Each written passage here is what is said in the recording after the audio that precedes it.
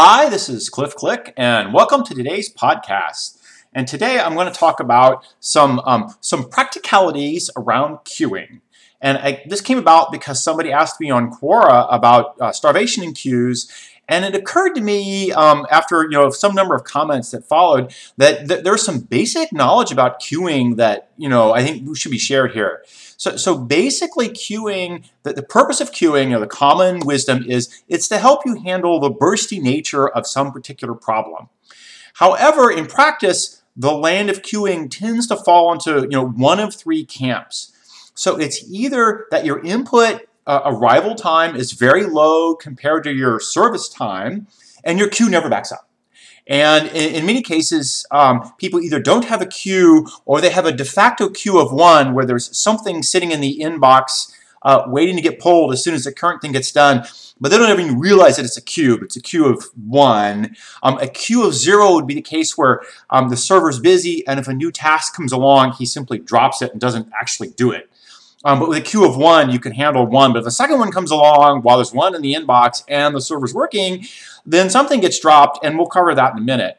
Flip side of that one is the case where the server's behind, and in fact, it's so far behind, it's just never going to catch up. And this is a case where all the queuing in the world won't save you. Queuing's for bursty nature, but if your average service time is behind your average arrival time, eventually more things arrive than ever get serviced. All queues are full, and again, you're dropping things on the floor, and there's nothing to be done about it. You're behind, and this is a case where it's broken. You have to decide what that means. Here is a point that I want to make, that when you decide you're going to do queuing, or you have a service that has a queuing kind of policy, you need to think about the overflow situation. And there's sort of two obvious, here's what happens when we got full situations, and then there's a third one that sometimes shows up as well. The first obvious one is we got full and we turned people away. The folks who got turned away simply got dropped. I walked up to Starbucks, the line was out the door, I walked away, Starbucks dropped a customer. I went to Amazon, I tried to go buy something, the website was slow, I walked away to eBay and I bought it there instead, right? You lost something. That's sort of one fail out. Another fail out is one where you tell the thing that's getting rejected that they got rejected and to stop coming in and wait. So this is a case of somebody sending from A to B. In the classic case, there's this TCP protocol.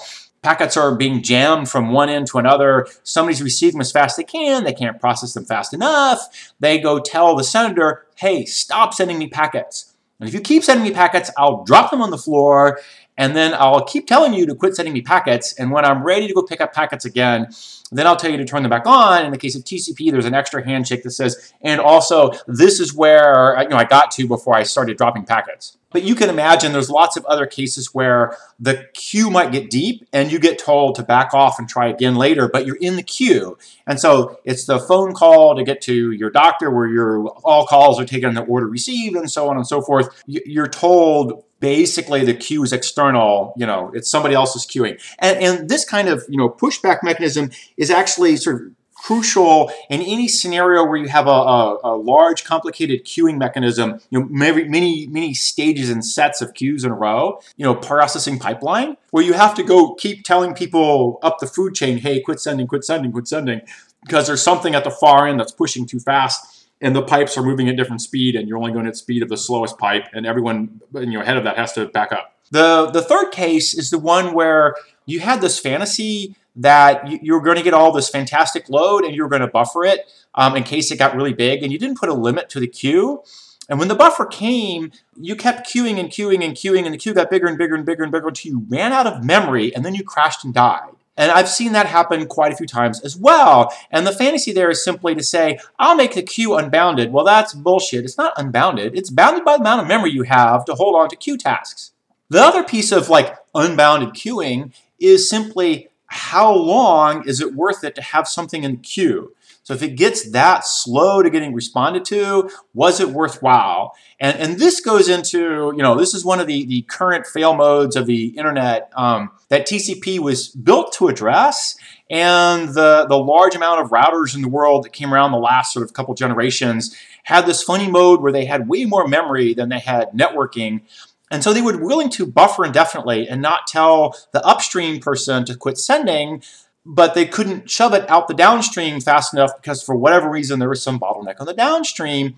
And what that turned into is, while there might be multiple paths to get data from point A to point B, the first path out the door said, I'll take all your data, but he turned out to be the suck path, and he couldn't push it further, but he took it all from the server. So the server never got a chance to try a different routing, a different path through the internet to send bits elsewhere, because some router said, yes, Destiny 2 came out, and I'll take the entire 160 gigabyte download onto my internal router space, for which my output pipe is itty bitty teensy weensy and will now take a week to download.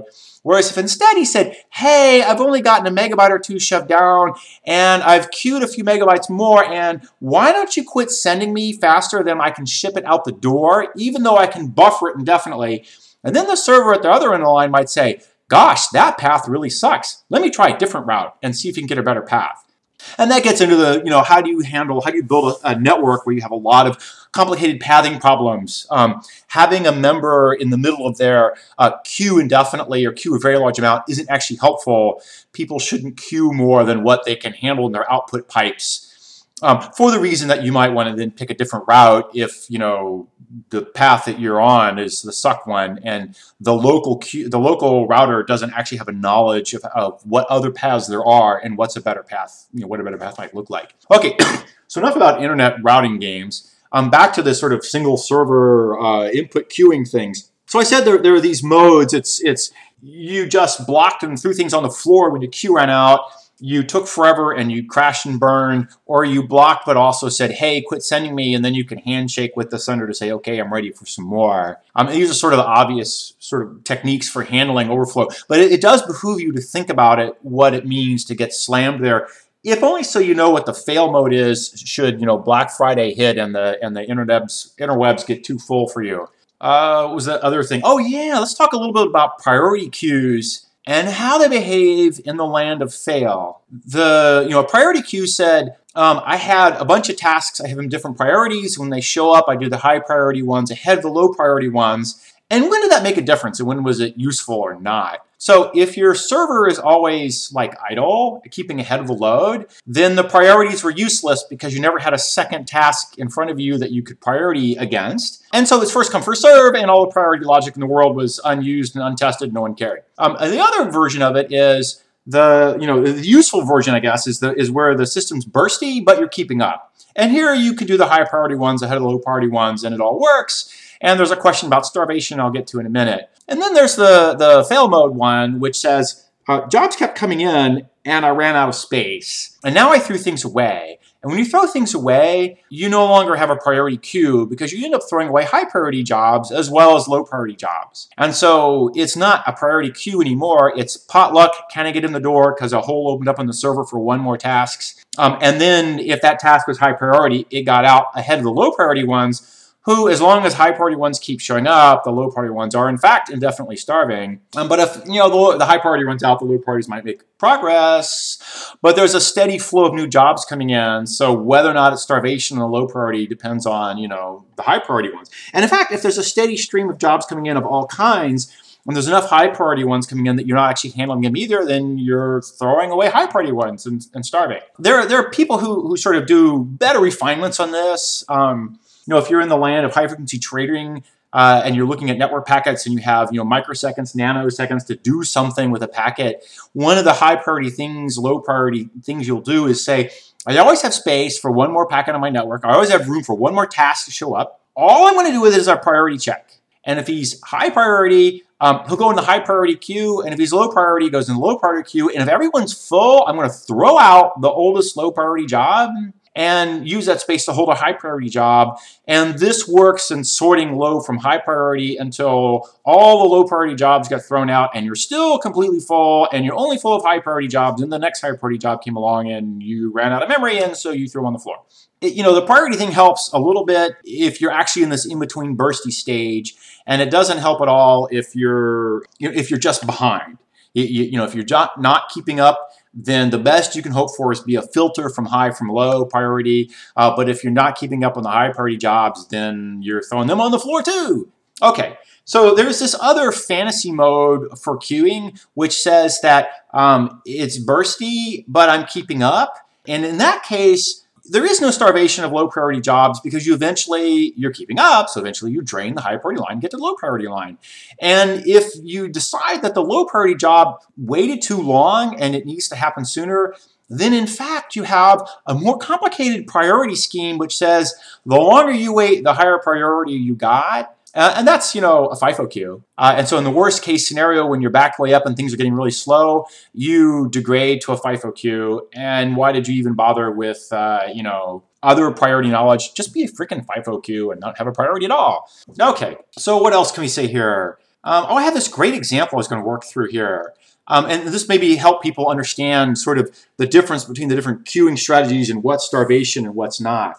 So imagine that you're headed off to the Department of, the DMV, the Department of Mutant Vehicles, and to get some paperwork done. And you forgot to make an appointment, and you show up at the door, and no appointment, you're the low priority line. And when you walk in the door and you look, and you see there's 100 folks in the high priority line, those who made an appointment, right? And 100 people in the low priority line, and you go hang out in the low priority line. And after a tedious hour of observation, you realize that the high priority line has not really shrunk, it's merely changed members. So what really happens here is that people who walk in the door, they make the decision that they're going to stay it out or leave. They have their own priority function. So the priority of the task includes the person's own how much time they want to burn here, right? And the folks in the high priority line are probably getting through in about 15 minutes, but the low priority line hasn't moved. And so you wait another hour, and still the low priority line hasn't moved, but the high priority line has rolled over members a few times. Is it starvation? Is the low priority line ever going to move? You're thinking it's starvation, but maybe you keep waiting. And if you keep waiting till 5, you'll watch the DMV come and close the door. And there will be no more jobs coming in the queue. In about 15 minutes, the high priority line will drain out, and then they'll work on the low priority line, which in about 15 minutes will drain out as well. So was that starvation? Or was it the bursty nature of the job? In the case of the DMV, the bursts come from 8 to 5.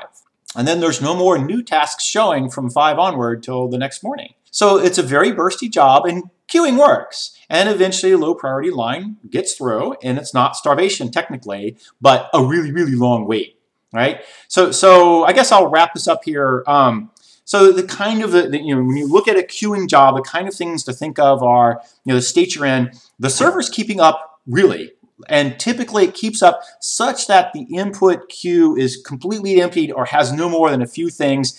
Sometimes people don't bother with a queue, but they have a de facto one because like the networking packet is backing up some set of tasks and he's reading from a TCP pipe and the queuing's in the TCP pipe, for instance. But the wait times are low and nobody cares and you're effectively FIFO. The other one is the server is behind. And when it gets behind, there's a couple different modes it runs into, and it behooves you to know what your servers are going to do when they get this far behind, right? And the choices are, the queue is always fixed size, by the way, just completely, every 100% it's fixed size. There is a maximum upper bound. So one of them is you queued everything you could without regard to memory, and you kept queuing until you ran out of memory and the system crashes for an out of memory. And everyone hates that. It sucks. That's a really bad situation. On the other hand, I've seen people do it because they never think it's actually going to happen, and they'll just queue indefinitely. So another one is you queued with knowledge of forethought that if a queue gets this big, I should stop taking jobs. And then people who came after that got thrown on the floor. And if you had a priority queue, you're probably throwing on the floor both high and low priority jobs because you weren't looking at the job, you're just throwing them on the floor. And then the other one is that once you decided that you're full and you can't take any more, you also tell the people sending you jobs, hey, stop sending me jobs, I'm full. And this lets folks upstream decide to have a different strategy. It widens the knowledge that this server is running behind to the sender as well as the receiver, and the sender might make a more intelligent choice then about what to do with the extra workload. Maybe he has multiple servers he can send jobs to. Maybe he tells who's sending him tasks to slow it down. And maybe he just puts a little, red flag somewhere. Somebody, hey, this job's going to take a long time because I can't, get the XYZ server to respond fast enough. There's also this in-between mode, which is actually kind of rare in practice. And that's there is a bursty nature to the job, but the server typically keeps up. and you need some queuing, and it's usually just a modest amount, because if it's that bursty, unless it's really hugely bursty, you have a wide exponential spread in incoming tasks, big bursts when they come in, you need a big enough queue to handle the big bursts, but on average it's still low and you keep up. The priority part only makes sense if there's tasks that need to get done in a more timely fashion than like the end of a big burst. Priorities don't matter if your queue gets completely full and the server's just behind, because they're going to get dropped on the floor, high and low both, right? And if the server is really idle, again, priorities don't matter. It's everybody gets served immediately and it's all great. It's only an issue if you have a big ass burst and also some tasks need to get done faster than others. So it's more of an unusual situation when you actually need a priority queue. Well, okay, I guess that was mostly it. I hope that you figure out all of your queuing problems, and the main lesson for the day is always schedule an appointment when you go to the DMV. And with that, have a great day and see you next time. Thanks, bye-bye.